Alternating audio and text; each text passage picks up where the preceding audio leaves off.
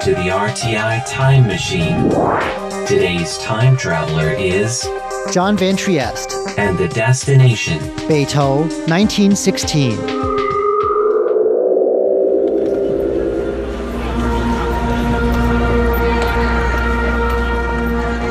It's a Saturday morning in Taipei's Beitou district, and a lively crowd has gathered in a park.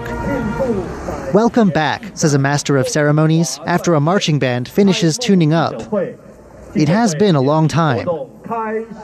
In the crowd, there's every kind of person you can imagine. An African drumming circle has shown up, and so has a TV crew and a few Mormon missionaries.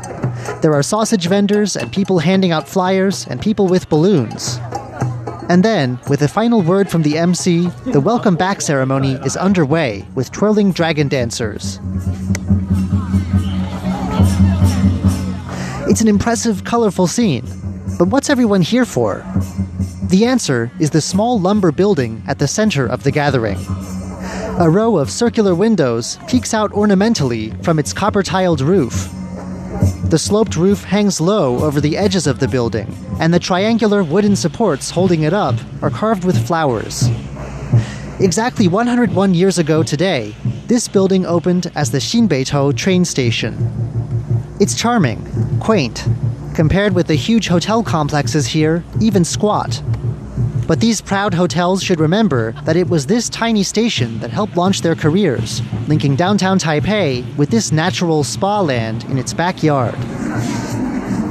For people in this part of town, the station is also linked with memories of the culture, the entertainment, and the late-night jaunts centered around the station. Memories that still give the name Beitou a glow of nostalgia. This week, we're joining the crowd for a look back at the station's past, the story of its rise and decline, how it went away, and how now it's come back.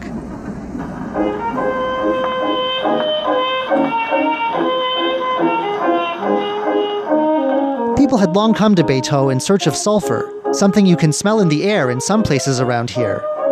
But as far as we know, the idea that people might bathe in the springs this sulfur came from only seems to have bubbled up after 1895. That year, Taiwan was colonized by Japan, a nation of hot spring lovers whose love of a good bath remains one of their big contributions to Taiwan's culture today. The year after the takeover, a Japanese man called Hirata Gengo opened Beitou's first hot spring hotel. Others followed, and over the decades, a resort town began to take shape.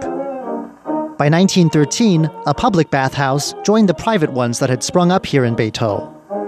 To encourage hot spring tourism, the railway added a branch line out here, and in 1916, the Xinbeitou station opened. It's built in a hybrid Western Japanese style popular at the time. Inside the station, you can see a postcard showing how things looked early on. The building was even smaller then than it is now, more like a pavilion than a proper station. It looks like waiting for a train here might have involved a bit of a squeeze. The text on this undated postcard says proudly that tourism to Beitou has grown, and as more hotels opened up, it did. Get into the 20s and 30s, and a wave of Japanese tourism to Taiwan made Beitou a must-visit spot. Even if you don't read Japanese, you can always spot Beitou on artistic souvenir maps of the time, where it appears as curls of steam against the mountains. During these years, there was a song written about Beitou and pressed into a scratchy vinyl album. And of course, no collection of the souvenir ink stamps scattered at tourist sites across Taiwan would ever be complete without a visit to Beitou. The station, built to attract more visitors, had done its job, and now it was overloaded. In 1937, builders had to put on an extension that increased the area by a third. This was Beitou's first golden age, a time of luxurious bathing, fine dining, and trains that ran once every half hour. The age wouldn't last, but the station would survive into a period that most older locals today remember even more fondly. World War II brought an end to 50 years of Japanese colonization. The train line here shut down in 1945 for lack of materials, but it reopened the following year under the new Republic of China government. Through headphones in the station today, you can hear Beitou natives discuss sweet memories of this time. One person remembers playing hooky from school here, another coming here and waiting for their aunt to get off work. Alongside these personal memories was a bigger picture, a cultural flowering of sorts centered on Beitou. Among the hot springs, directors found a ready-made romantic set for movies just north of downtown Taipei. Musicians found a niche here too, entertaining at the area's hotels, restaurants, and bars. Their bands even developed their own Japanese-flavored style of music that has become a symbol of this era. True, not everything that went on here was terribly highbrow. Beitou did have a seedy side. But that's not the story of Beitou as told by those who were growing up here at the time. For them, it was all about daily life and the tiny wooden station at the center of it. No matter what you came here to do, the reliable station would make sure you got where you needed to go. Hard times hit the station, though, around 1979 as traffic dwindled. Something a sign inside the station says was connected to a law closing the area's red light district. But the area was already in decline.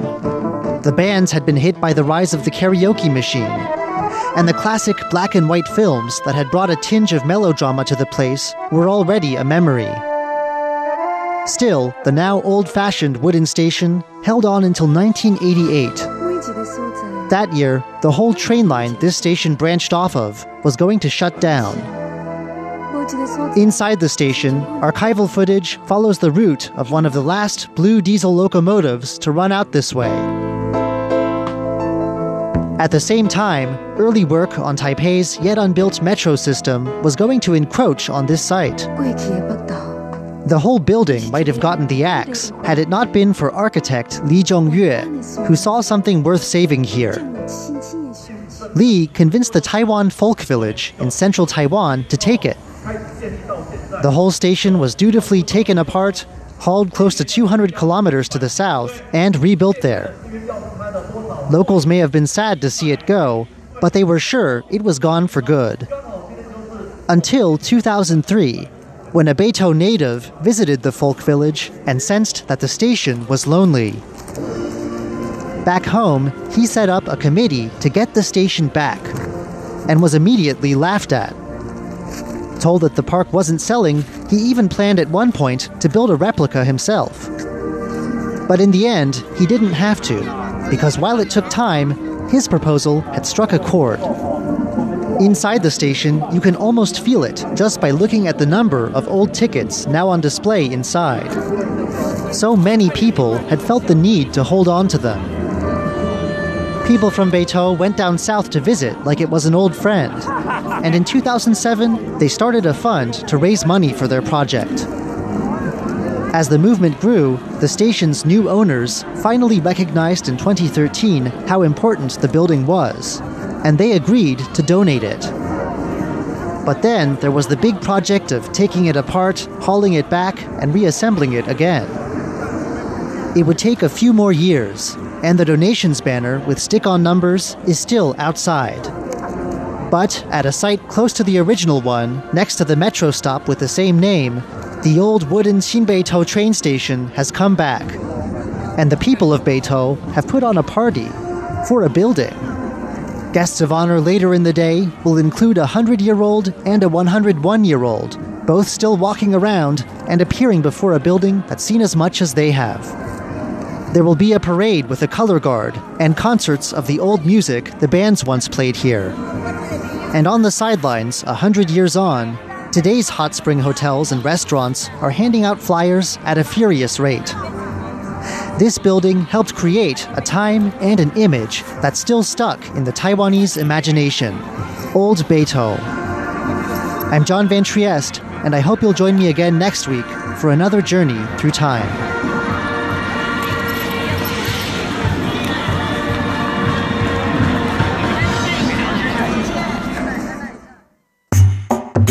RTI News, programs, pictures, and more online at english.rti.org.tw.